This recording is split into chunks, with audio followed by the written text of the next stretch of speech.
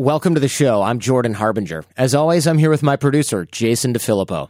I recently took a few courses from expert interrogators and became fascinated with the idea that there are some people who are so good with questions that we as a society rely on their skills to solve crimes, prevent catastrophes, and get to the truth in a lot of very important, often life or death situations. Today on the show, former FBI investigator Kevin Barrows is teaching us the fundamentals of interrogation. He's now a fraud investigator who focuses on large-scale money laundering and internal investigations for major financial institutions and white-collar crime. And what he's teaching us today applies as much to those investigations as it does to parenting or managing a business. Today, we'll learn why conducting a successful interview is an art. It requires establishing credibility, understanding motivation. It employs psychology, assesses body language, listening skills. The goal is to make the truth the only option for the interviewee.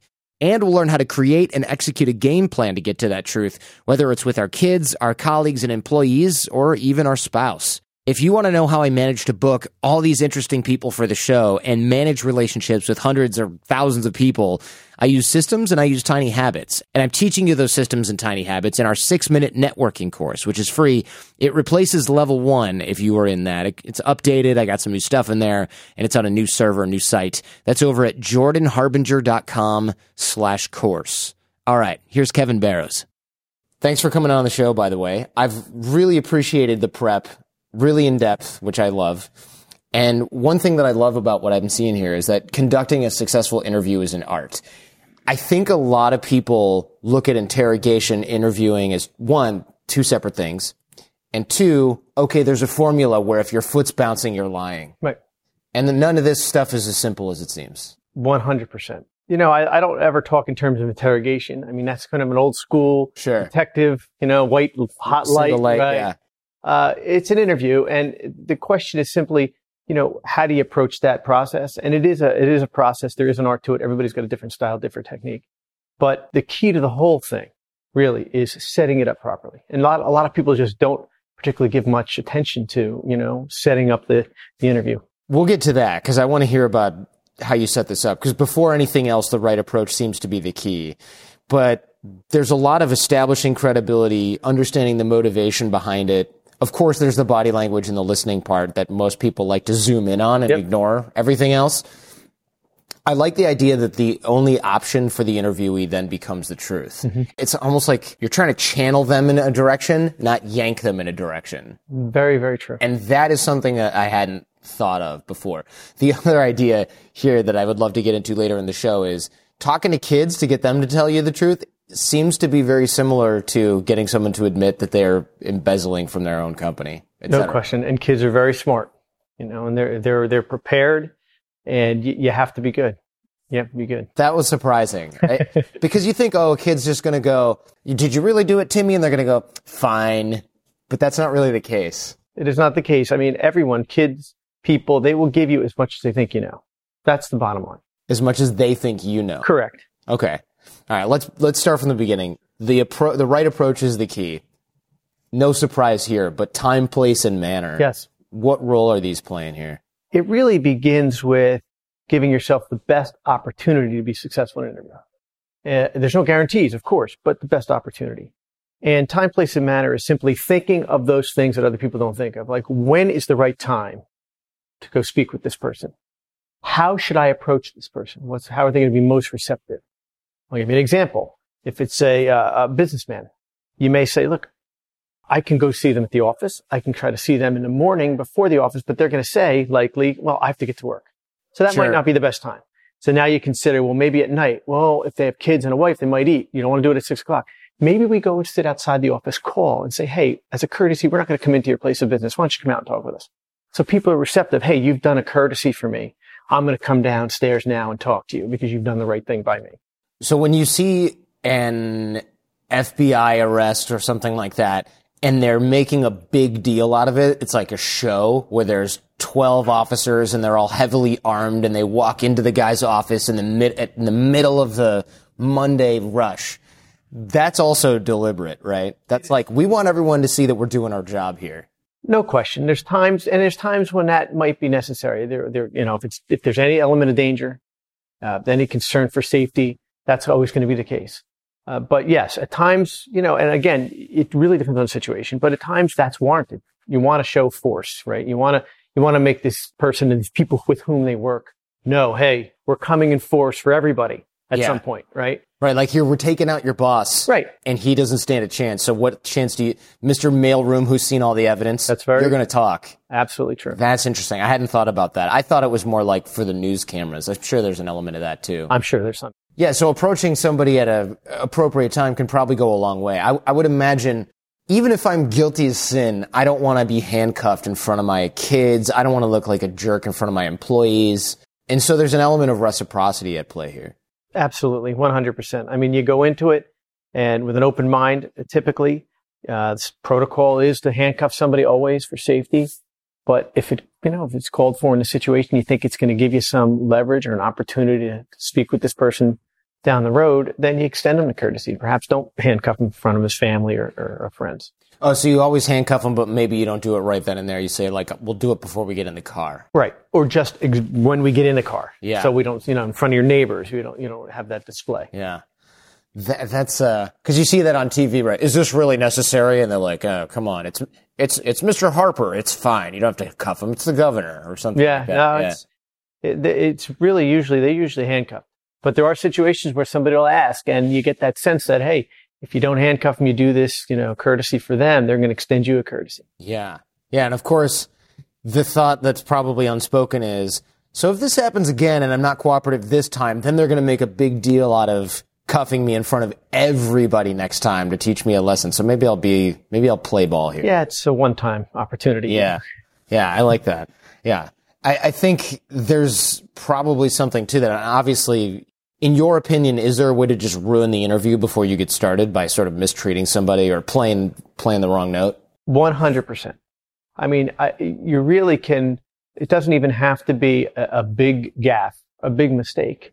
But I think that if you say a few wrong words, you don't establish some degree of credibility right away. Mm-hmm. The person naturally on the other side says, well, you're not worthy of me telling you the truth. I mean, I think there's that process. I'm not saying it's always conscious, but you say, hey, I'm being disrespected here. You don't know anything about me. So why should I talk to you?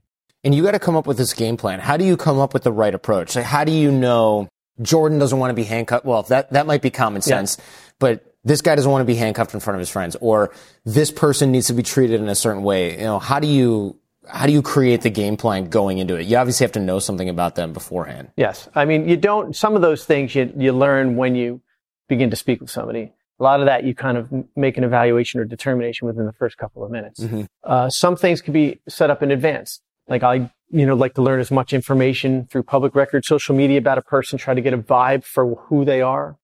And then from there, I say, well, this might be the best time to approach this person, right? It's a calculated risk. I know they have kids, or I know they don't. I know he's got an active social life. He's going to be out late on Friday night, so let's not go Saturday morning, mm-hmm. right? Because they're going to be hungover.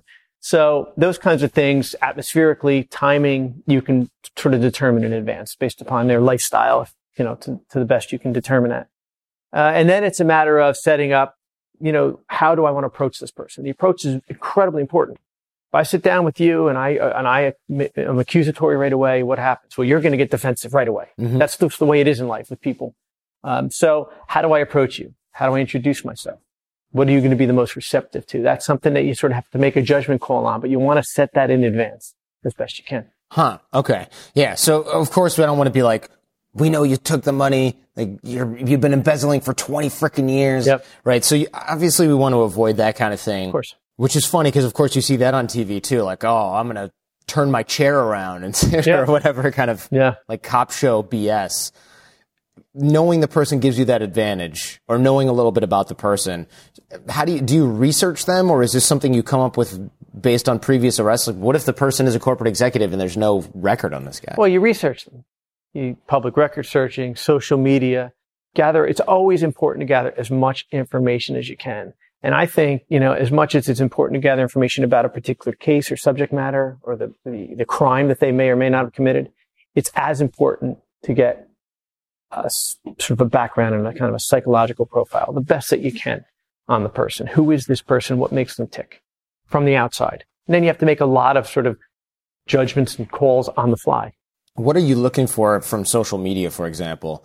You know, if you're looking at my Instagram or my Twitter feed to see what kind of person I am, what indicators are you looking for? Well, it could be anything. Who are you a fan of? What sports teams do you like? That's something I'm going to try to connect with you about. Okay. If you're a huge football fan, we're going to talk about the Super Bowl before and those kinds of things. Or, you know, or your team. You know, what kind of a family man are you? Where do you vacation? I see that you were, you know, in the Grand Canyon last year. I was there 2 years ago. You know, talk about those are the kinds of things that help me connect to you. You're using that to develop rapport. You're not necessarily looking to see, oh, well, Jordan takes a lot of pictures of himself, so he's probably a narcissist. Both. Oh, you're looking at that too. Okay. 100%.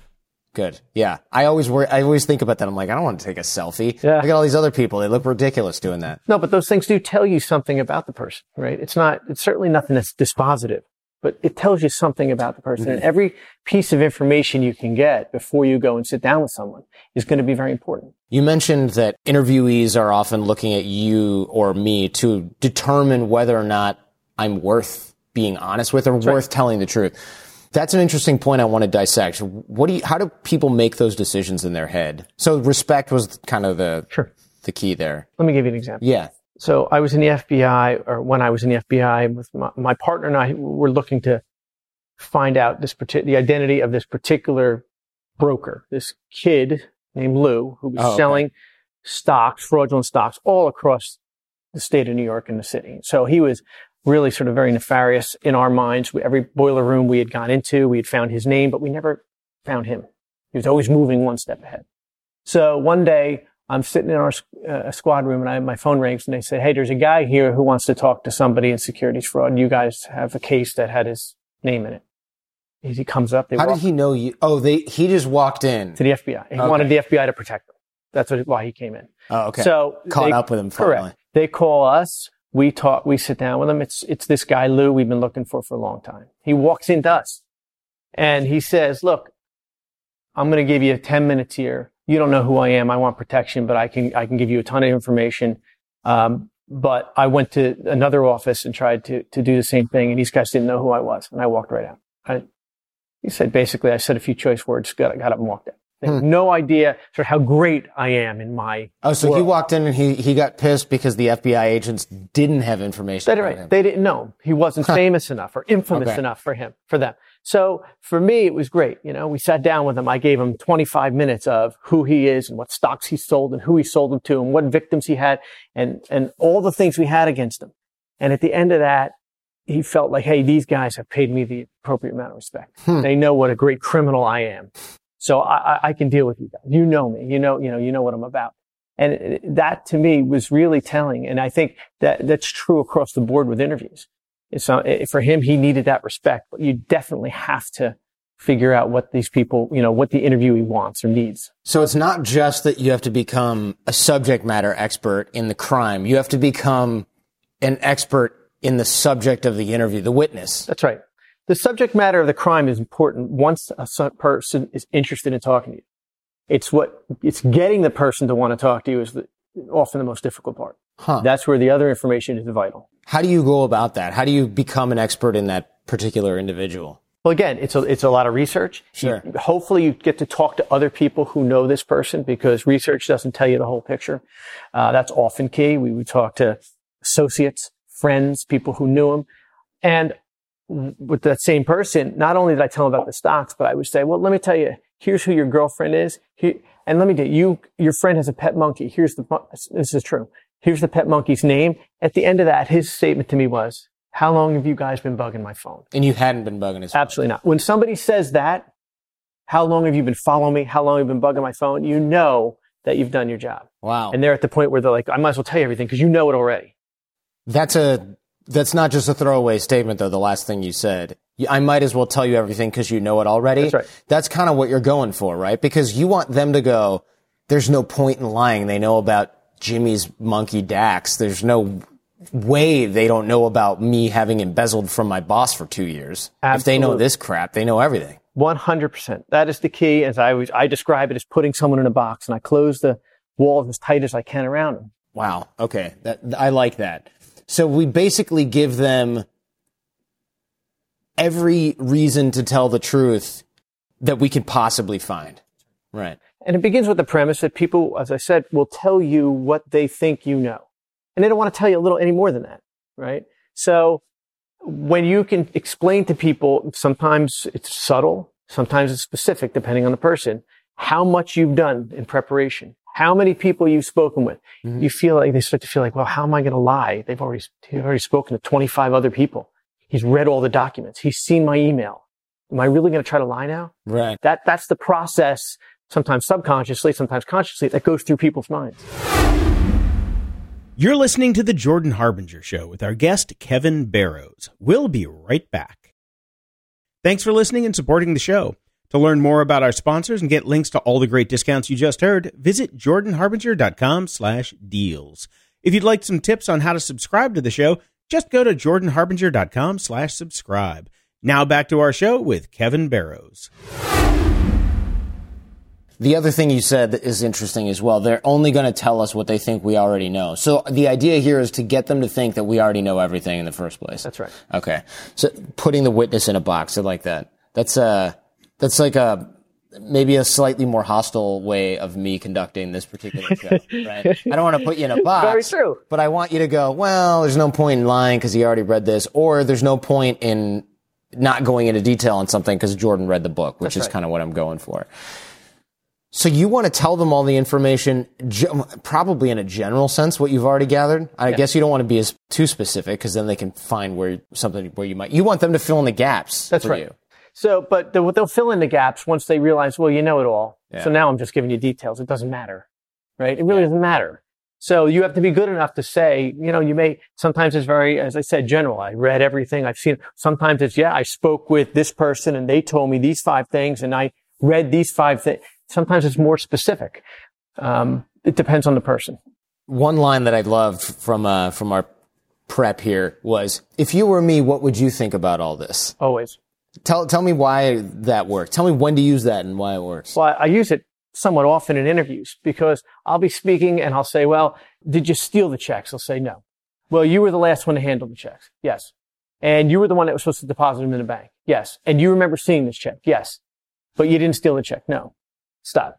Now, I'm going to switch hats with you now. You're the investigator. I'm you. What are you thinking as an investigator right now? Most of the time they'll go, yeah, I'm pretty sure I think I stole them. Yeah. When somebody says that, you're getting towards an admission. You're sensitizing them to the fact that they're going to ultimately say that. It's just edging your way there. And it's really effective because sometimes people say, kind of, you got me at that point. Oh, really? Yeah. I mean, in their own mind, it's like, yeah, I guess doesn't make sense what I'm about to say. And sometimes they'll say it again. I'll say, do you understand? That doesn't make sense. There is a time to sort of confront people. It depends on the person's personality. Where I'll say, I don't believe you.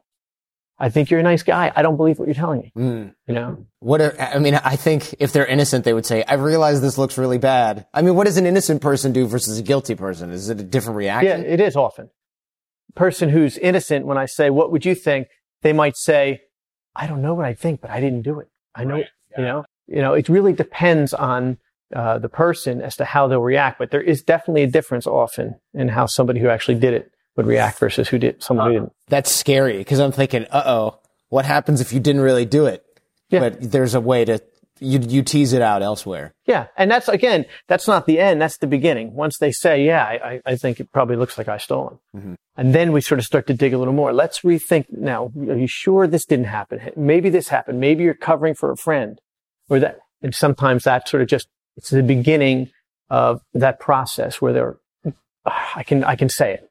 I'll often say, I know you did it. You can say it. I know that. I know it happened already. I'm not going to be shocked by anything you tell me. I tell people that all the time. It's true.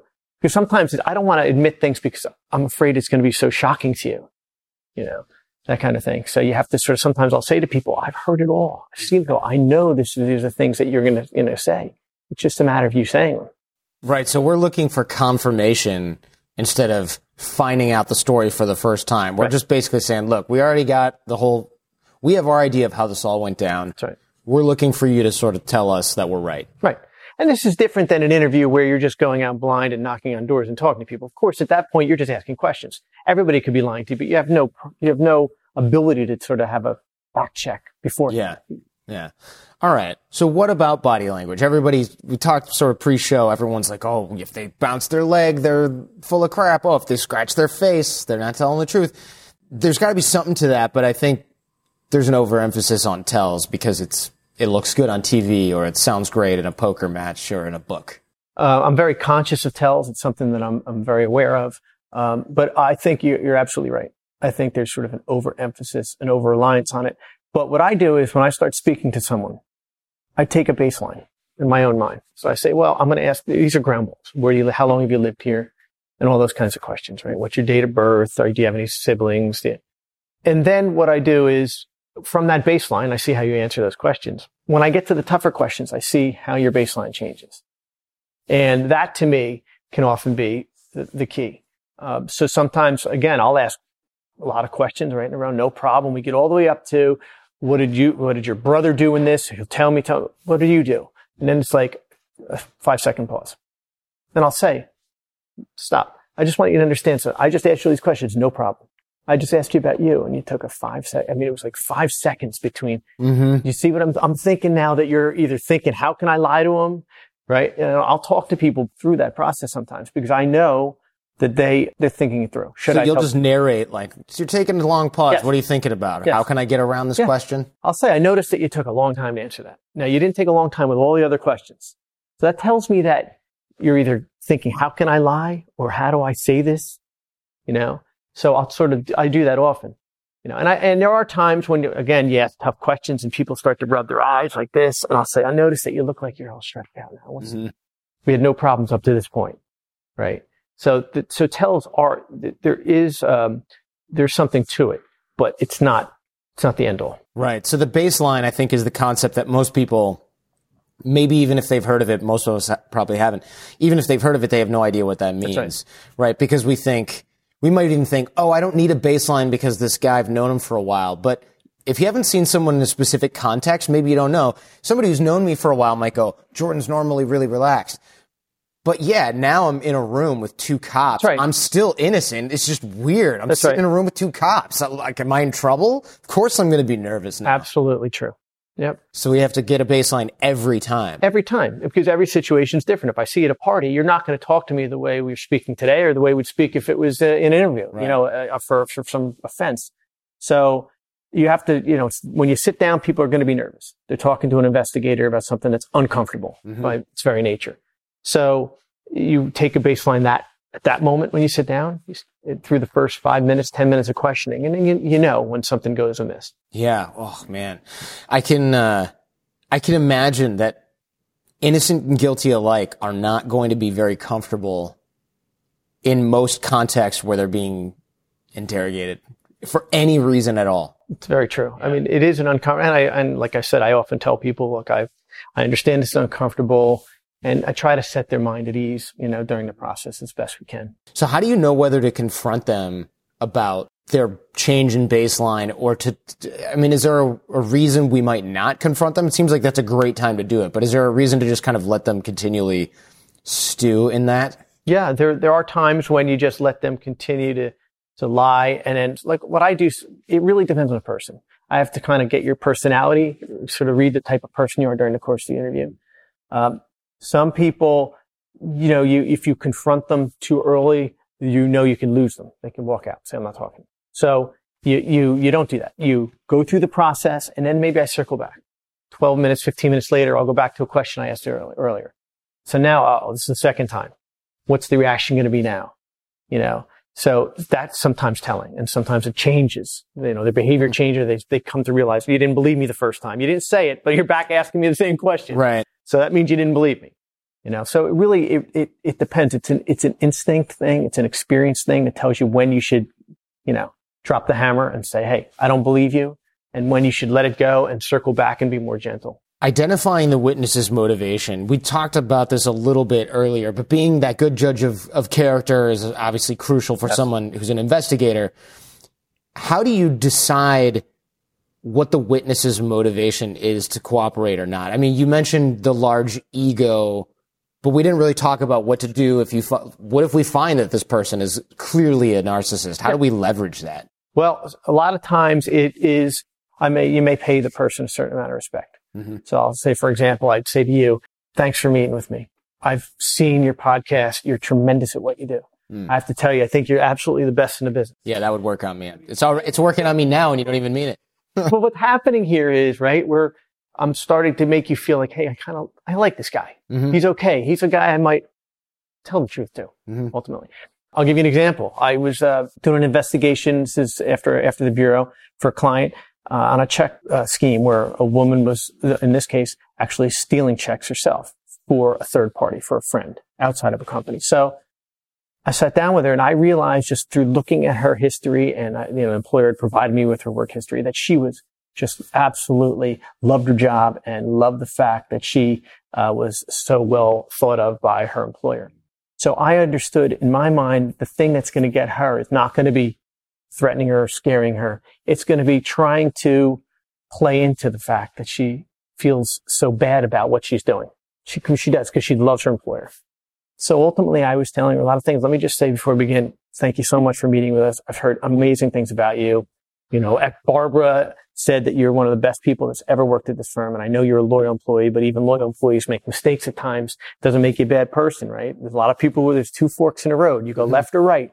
Doesn't mean you're a bad person your whole life, but you take that wrong. You almost said it doesn't mean you're a criminal, but it does. Yeah. Yeah. So in this case, it does. Yeah. But I would say it doesn't make you a bad person. Right. That kind of thing. But it doesn't make you a criminal. Actually, hold on. Yes, it does. You're already under arrest. And frankly, there are people, that's how life is. I mean, there are some people who, one of my cooperators wrote a book called Born to Steal. This guy was born to steal. From the time he was this big, he was involved in fraud. There are other people who are good people who make a bad decision at the wrong time. Yes, they're still criminals ultimately, right? But doesn't necessarily mean that they're inherently bad people. That's a good distinction, actually.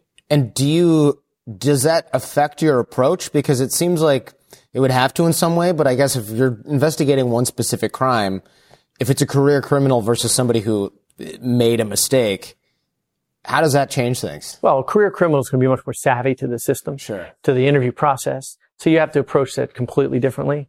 Whereas someone who's never really done this before and knows they made a mistake is much more inclined to say, yes, you're absolutely right. It was a terrible mistake that I made. I'm not a bad person. They want you to know they're not a bad person. I feel like if I committed a crime, I would feel so bad. I probably would crack in a second because I would just want to get it over with. Many people are like that. Yeah, I would be the kind of I couldn't go on the run of any kind. Not that I would ever do anything that would warrant that, but even still, I would just be like, you know what? I just arrest me and I will go through that way. I don't have to stay up at night worrying about when it's going to happen. And the other thing is lying, remember, is hard because you have to memorize a script. Yeah. The truth isn't hard. So that's something that right? There's typically one truth. The lies are very difficult to keep track of. Okay. So a lot of times I keep going back to the story and I say, well, last time you didn't tell me your brother was there. Your brother was there this time? Oh, okay. What else? Then I go back to the story again. Oh, this time was your brother there? He wasn't. He was, then he wasn't, now he is again. So I'm almost telling the person your credibility is not great right now because your story continues to change. And if there's a truth, there's really one story, right? You're listening to The Jordan Harbinger Show with our guest, Kevin Barrows. We'll be right back after this. Thanks for listening and supporting the show. Your support of our advertisers is what keeps us on the air. To learn more and get links to all the great discounts you just heard, visit jordanharbinger.com/deals. And don't forget the worksheet for today's episode. That link is in the show notes at jordanharbinger.com/podcast. And if you're listening to the show on the Overcast player for iOS, click that little star next to the episode. It really helps us out. Now for the conclusion of our episode with Kevin Barrows. The idea of the story changing is sort of near and dear because I had a problem when I was in Serbia 10 plus years ago, or 15 years ago almost now. One of the things that the investigator, I actually had their state security officers took me and my friend in, essentially kidnapped us, but I guess if they're cops, I don't know if you can count that. It's still the same thing. And one of the things they kept saying is, oh, well, this never happened because your story changed. And I kept saying, well, wait a minute. what are you talking about? Oh, well, first it was these guys and it happened then, and then your story changed. But they couldn't pinpoint when the story had actually changed, which made me think, this is just something you say when you're trying to poke holes in someone's credibility if you don't have a specific example. But you and I talked pre-show about testing the person's veracity. Always. Throughout the discussion. Can you give me an example of that? You kind of mentioned your brother was there, now he's not thing, but there's more to this, and this would work with kids really well, I would imagine. When I speak with anyone, I'm always testing throughout the whole process, not just on the critical issue, which is, well, did you steal the money, right? Mm-hmm. Not that story, but all along. For example, I might say, I may have spoken with a co-employee some time ago and said, hey, when's the last time you spoke with Jordan? They'd say, well, it was about a week ago. We talked about these 3 things. And then when I'm speaking to you, I say, hey, did you speak with this person? No, you haven't spoken with. When's the last time? When she left 2 years ago. That tells me that, well, look, this is something you didn't need to lie about. Right. It's not a material. It's not material to what we're doing. So I'm testing I'm already seeing that you're thinking, well, I better not say this because it might lead to something. So I'm going to lie. Right. So I'm already saying your credibility is not great with me to begin with. Okay. So it doesn't mean the person's just a liar and a compulsive liar and they lie about what color shoes they wore yesterday. It means that in their head, they're going, okay, I got to close off all these little avenues because otherwise they'll get to the core of my BS. That's right. Huh. So it's a little, and sometimes I'll give you an example. In a case where there's some sort of a sexual assault allegation, I work these cases often, and the question is, it's a he said, she said, proverbially, right? And you speak with a victim, and if it's just 2 people in a room, the victim could say 50 things happen to make the story that much more horrendous. Mm-hmm. In the civil side, make it worth that much more money to them, right, in their case. But the victims who say no, who are consistent, no, all he did was X, not X, Y, and Z. Mm-hmm. That gives you credibility. You could say anything. You can make the story unbelievably outrageous if you were a liar, right, if you're a person who's inclined to lie. But you didn't. You kept the story exactly to what you had said to people in the past. It's, it's not good, but it's not horrendous. That to me gives you a lot of credibility because there's nobody to say you're a liar there other than the accused who is saying you're a liar about everything. So the fact that you have so much freedom to embellish but didn't goes to the credibility that, look, this might be, there's a stronger indication that what you're saying is potentially true. Absolutely. That's a good point because I'm trying to think when I was a kid and just BSing my parents or my friends or something like that. Sure, what you say is, oh, well, if I'm going to go and tell this bullshit story, I'm going to lean into it. That's right. And say, oh, there were like 50 guys there, and I beat up all 50 guys. Right? It's not just, I smacked the one guy and ran away. No one else is going to prove me otherwise, so I'm just going to go all the way through with this. Completely right. And adults do this too. Yeah, that totally makes sense. Because it's like, well, why not do that? It's going to maximize the dramatic impact of this. And you can't prove it anyway, so I might as well tell you the greatest story of all. Right, weave a tale, yeah. Right. Huh. Why is it that people who lie about small details are more likely to lie about the larger thing? We talked before, maybe they're trying to close off an avenue. Are there just some people that will lie about every little thing? Sure. Because it seems like that's such an obvious way to get caught if you're just completely BSing the entire time. But remember, people, again, it always goes back to they'll tell you what they think you know. If they don't think you know that these little things are lies, then they're not lies in their mind. You see what I'm saying? Yeah. So, but it's a matter of credibility. And when you're assessing whether someone's telling the truth, it comes down to, do you believe this person was a credible person? And if so, what was the information they were giving you truthful? That's really what it comes down to.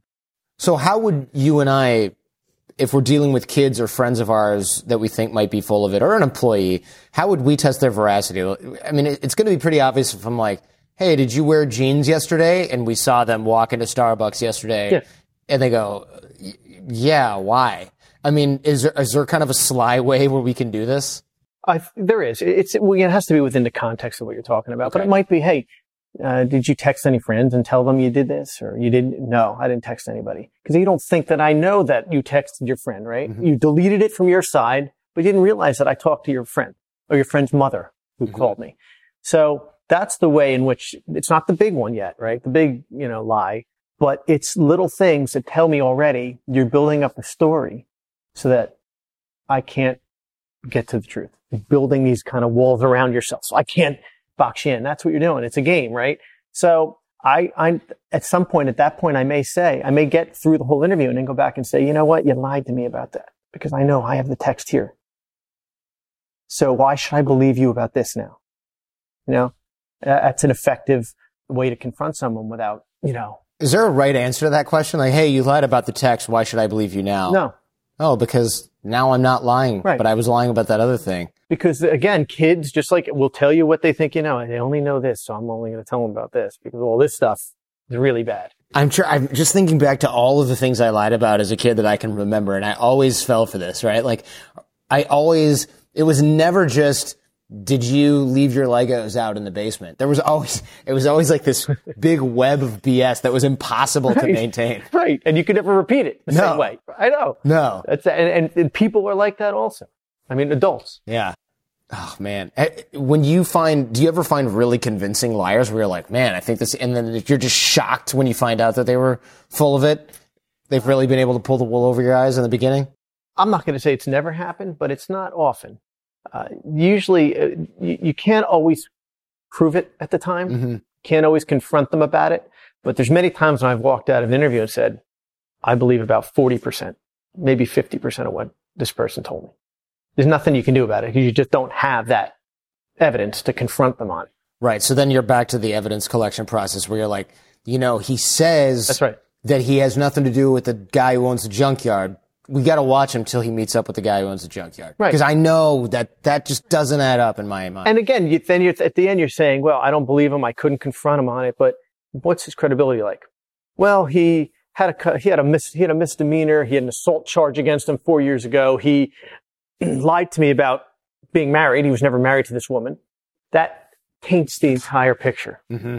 Giving people the opportunity to come clean was one of the things we talked about pre-show. And I'm just thinking that would definitely work on me because I'd be feeling so much heat.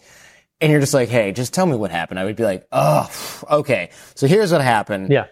Now that I've realized that I'm not getting away with this, here's the whole story. Yeah. I mean, sometimes I can see it in people where they're struggling. There's like a pause and there's an eye close and I may say something like, it's all right to say that. You know what I mean? I know already there's no shock here. We've heard it. I know what you're about to say. You just have to say it. Mm-hmm. It's done. And then, you know, what's going to happen is I'm going to tell your employer that you did the right thing. You came clean. You're remorseful. And, you know, I'm going to tell them that, you know, to do the most they can for you, given that you did the right thing. You know, that's somehow a way to get people to relax a little bit because they're afraid when those words come out, they can never come back, you know? What do you think when you see, I don't know if you're able or comfortable commenting on this, but you hear about these politicians that had like a picture taken where their buddies got a KKK hood on or something like that. And they go, oh yeah, you know, that we shouldn't have done that. And then 2 days later, they're like, oh, that wasn't me. Yeah. Well, you know, I mean, that's so clunky. That's bad. You can't recover from No, you can't recover. That's why, again, you know, knee-jerk reactions to questions are lethal because once it's out there, you know, there's no taking it back. So anything that follows is going to be measured against what you said initially. And that's why I go back to, I want to be the first interview all the time. Oh, you want to be the first interview? Always, of that person. Right. Meaning, if it's I don't ever want, well, legal counsel went out and spoke with this person and HR. Now it's your turn. Once you speak with somebody the first time, they build up their defense. And once they build up, okay, now I know what they want to know. Here's how I'm going to lie to them. Once that's built up, it's double and then triple difficult to break that because now they not only have to come clean, but they have to admit to have lied to their employer or to HR or to their legal counsel. That makes the job that much more difficult.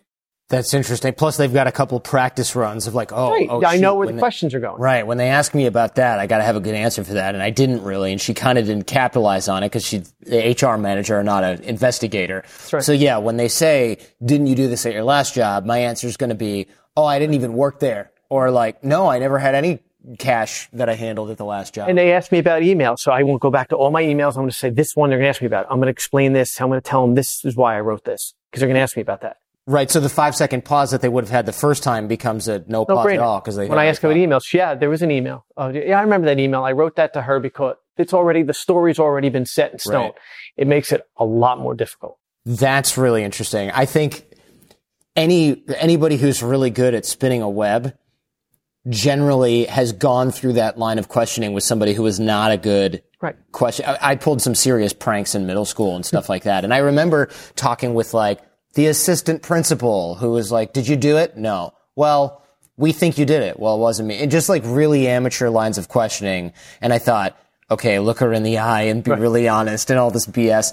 And then when I don't even know who it was, like the school resource officer came in, I had already had this really good dry run with the assistant principal. So when he started, or it wasn't the school resource officer, it was a regular sort of beat cop. And he said, do you have credit card numbers at home? Because I used a credit card that I had made up using an algorithm to order pizza for my whole school. Hopefully the statute of limitations is up on that. Oh, I think it is. You're good. And so the principal asked me all these amateur questions. And of course I was able to sort of pass that. I don't know if she really believed me or not. But then sort of this like new-ish young cop who was probably 25 but looked older at the time came in and said, do you have internet at home? And I said, yeah. And he goes, did you download credit card numbers? And I go, no. Like, who's going to admit this? So of course I saw that coming.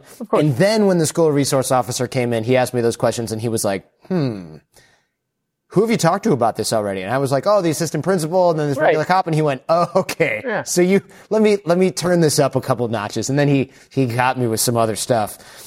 Because first of all, he was used to interrogating people and he was used to kids who were full of crap. Yes. Yeah. The story was already set in stone. Yeah. Yeah. That was great. So instead of framing this as the opportunity to get punished, how do we do this? Because I think giving someone an opportunity to come clean in a positive way is probably a little bit more effective than saying, I know you're lying. Tell me right now. And this will be easier for you. Well, I think first thing you have to make sure they understand the cover up is going to be worse than the crime. Okay. So if you admit to be the crime, we're going to deal with it in an appropriate way. I'm not going to go. But if you continue a cover up of this crime and lying about it, it's worse than a crime. So you have to make sure your kids particularly understand that. But employees the same way. Mm-hmm. If something happened, we get it out in the open, we deal with it and it's gone. But the continued cover up and lying about it is something that can never be tolerated because that reflects terrible credibility, right? It tells me that you're not a person that can be trusted. Right? People make mistakes. They do stupid things. Kids, employees, adults, everybody. But you can't be covering these things up. Is that one of the rationales behind the law of you can't lie to federal investigators? Because even if they can't prove these certain things, if they can at least prove that you're full of crap on these other counts, they can still get you. That's why it is. It's a federal offense. Is that any law enforcement officer or just federal agents? I don't know. It's Title 18, USC 1001. You can't lie to a federal agent. Yeah. But what if I just lie to the Troy, Michigan police? Well, you could still, if you lie to a police officer, they have state statutes, of course, that deal with it. And perjury is, of course, an issue too, if it's under oath of any kind. Right. Huh. Good old statute of limitations. Hopefully. Yeah. Yeah. That was sixth grade. No, you're good. You're good. I did eventually admitted a bunch of that stuff and just did a bunch of community service at the YMCA. I felt so bad about all that. My God. Yeah, that was when I realized I'm not cut out for this crime. Yeah. This is not for me. Put you on the straight and narrow then. Yeah, let's not go that far. I mean, at the end of the day, I still somehow managed to make money from doing this. I don't know. I'm waiting for the other shoe to drop on doing what I love. It seems like there's got to be a catch. Kevin, thank you so much. This has been really great. Let me say it was my absolute pleasure to meet you, to be part of this, and I hope we helped a few people out there. Great big thank you to Kevin Barrows. That guy, really interesting. And one thing that was kind of cool, Jason, when he left was he goes, let me know if I can ever help you with anything, especially if you need to find somebody. I'm pretty good at finding people. And I was like, that's a baller way to leave the room, right? Oh, man. I think I could take him up on that. Definitely. Like, let me know if you need to track anyone down. Like, okay. Little Joey from, 7th grade still owes me like $4 from that game of marbles. Can you find this guy and help get my money back? Because I'm Italian, so with interest, that should buy me a house. Yeah, that's right. It's a house in Hoboken at this point. Yeah, there was a lot of things that he was really good at and interesting. Like, I love guys who've just sort of seen some shit, and that like come at this with a totally different angle of experience. Law enforcement, cops, all those guys are just so interesting to me. And there's a lot of cool stories that some are more applicable to the show than others. But I'm going down that rabbit hole recently. I've been reading books about all kinds of investigative techniques, which I think are just fascinating.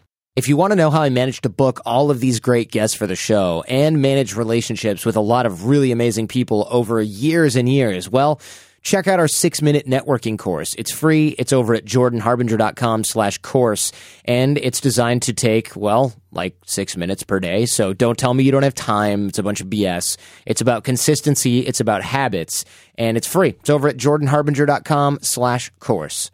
Speaking of relationships, tell me your number one takeaway here from Kevin Barrows. I'm at Jordan Harbinger on both Twitter and Instagram. There's a video of this interview on our YouTube channel over at jordanharbinger.com/YouTube. And I want to give a special thanks here to Will Benedetto, who let us use his venue here in New York at the Mondrian Park Avenue Hotel, down in the Boogie Room there in the basement of that hotel. That's where this was filmed. This show is produced in association with Podcast One, and this episode was co-produced by Jason Nothing But the Truth DeFilippo and Jen Harbinger. Show notes and worksheets by Robert Fogarty. I'm your host, Jordan Harbinger. The fee for the show is that you share it with friends when you find something useful, which should be in every episode. So please share the show with those you love and share the show with those you don't. We've got a lot more in the pipeline, a lot of really interesting stuff, insight to the human condition. I'm very excited to bring that to you. In the meantime, do your best to apply what you hear on the show so you can live what you listen, and we'll see you next time.